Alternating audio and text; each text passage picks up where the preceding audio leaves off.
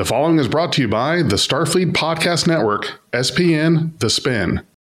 Big J's Beef! Hey guys, what's going on today? It's Big J. So you're probably wondering, Big J, why are you sitting here eating Cheetos? Aren't you supposed to be trying to lose weight? My response to that would be, it doesn't matter. Okay, so let me put those away. Oh my God.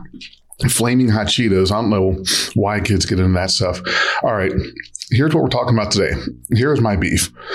So we have been seeing trailers, previews coming up for the next season of Star Trek Picard, season 3, which is going to be the last season.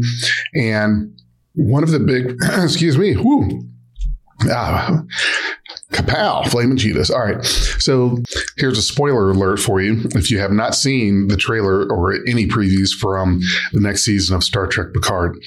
So we're getting back a couple of old villains that we haven't seen in quite some time. Actually have not seen since Star Trek The Next Generation on television. One of those is Moriarty, who I won't get too far into the details with that. If you deep dive Star Trek The Next Generation, you'll know that he's a hologram. Let's just leave it at that. And Lore, who's a brother of Data, and actually the second of 4 soon androids created. Let's see, there's B4, Lore, Data. Somewhere in there was Dr. Soong's wife android, but I don't recall which order that happened. So anyway, we're getting back Lore, right? Now, this is my beef about using these characters that are androids like this, like Data, who do not age, do not change their appearance. They look the same from year 1 as they do in 30 years. We've had to have some explanations given to us as there's some kind of program or algorithm or something that naturally ages Data so that he could more resemble human. Nope. I'm sorry. I'm not buying it. Is it really, how difficult is it? And any of you out there who are actors or know an actor, in your contract, I would imagine that somewhere in there would be a clause or stipulation that says you must maintain a particular facial hair growth or hair, no hair, body image, certain, weight, body size, stature, something, so that you have a more consistent look, especially if you're playing an artificial intelligence. You should be doing that. I know for a fact that there are things like that happen. You'll be put on a contract where you have a particular look and you cannot change it. So this takes me to the technology that we have today, and why is it that we're not using it here in Star Trek, but everywhere else? So here's what I want to do. I'm going to show you an image. Now, for those of you that are just listening, I will just kind of narrate what we're looking at here and what I'm showing. So this first image here, you've got Data is on the right.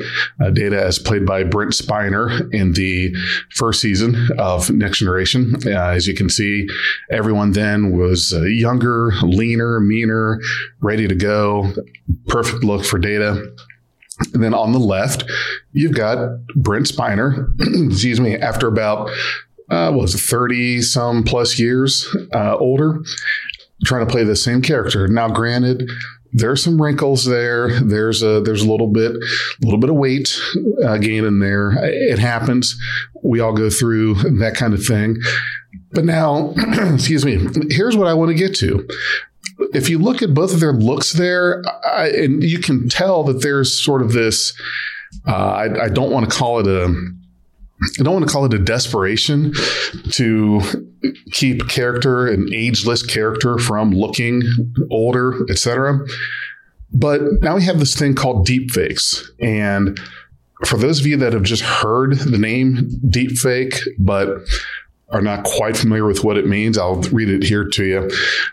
So deepfakes, a portmanteau of deep learning and fake, are synthetic media in which a person in an existing image or video is replaced with someone else's likeness. While the act of creating fake content is not new, deepfakes leverage powerful techniques from machine learning and artificial intelligence to manipulate or generate visual and audio content that can more easily deceive. So, in a nutshell, what that means is you could take someone's face, put it on another body. There have been these deep fakes we've seen where Sylvester Stallone's face was put on Arnold Schwarzenegger's body, is to see what would it look like if Sylvester Stallone played the Terminator and not Arnold. And some of these deep fakes out there look really good. So that takes me to the season 1 finale of The Mandalorian. Now, if you've not seen The Mandalorian, great show. I highly recommend it. So in this one, what you're looking at is Luke Skywalker. Now, Luke Skywalker, this show takes place after the events of Star Wars 6, Return of the Jedi. And if you look on the left image is what we got for the deep fake on the show. And there was some criticism that came up about that with the look of a de-aged Mark Hamill in this scene. Now look on the right is the deep fake. You can see a difference in there, a lot bigger difference once we got into that second season of The Mandalorian, where the look of Luke Skywalker was just top notch, impeccable. I really thought that we were looking at him that time during that episode. And did you know the guy who did that, was a YouTube guy? He got hired. He got hired on the job to make sure that their quality of having more scenes of the younger Luke looked true to character and not kind of the flambasco that was the original. So now let me show you this, where we're talking about deep fakes. Here's one. Okay, so on the right, you have Data as he appeared in the first episode, season 1 of Star Trek Picard. And on the left, his deep fake counterpart, which is Data that we are more used to and familiar seeing. The look is circa the latter half of the Next Generation run. Now look at this. If you're on YouTube, I'm glad you can see this. If you're only listening, I encourage you to go to YouTube, look up Beyond Trek Podcast. You'll see this episode here. And so are you telling me that somebody who just does deep fakes as their hobby or whatnot can make Data look this good? Why do the makeup artists, producers, director, whoever's involved, why cake on more makeup onto Brent Spiner to try to make him look like an android again when he's much older? I mean, look at that. Look at the deep fake. It's great. It's right there. That's all you had to do. This wasn't new technology. This is not something that just suddenly was not available at the time of that show. It was there. You had it, and you had this example. Learn from what we saw in The Mandalorian.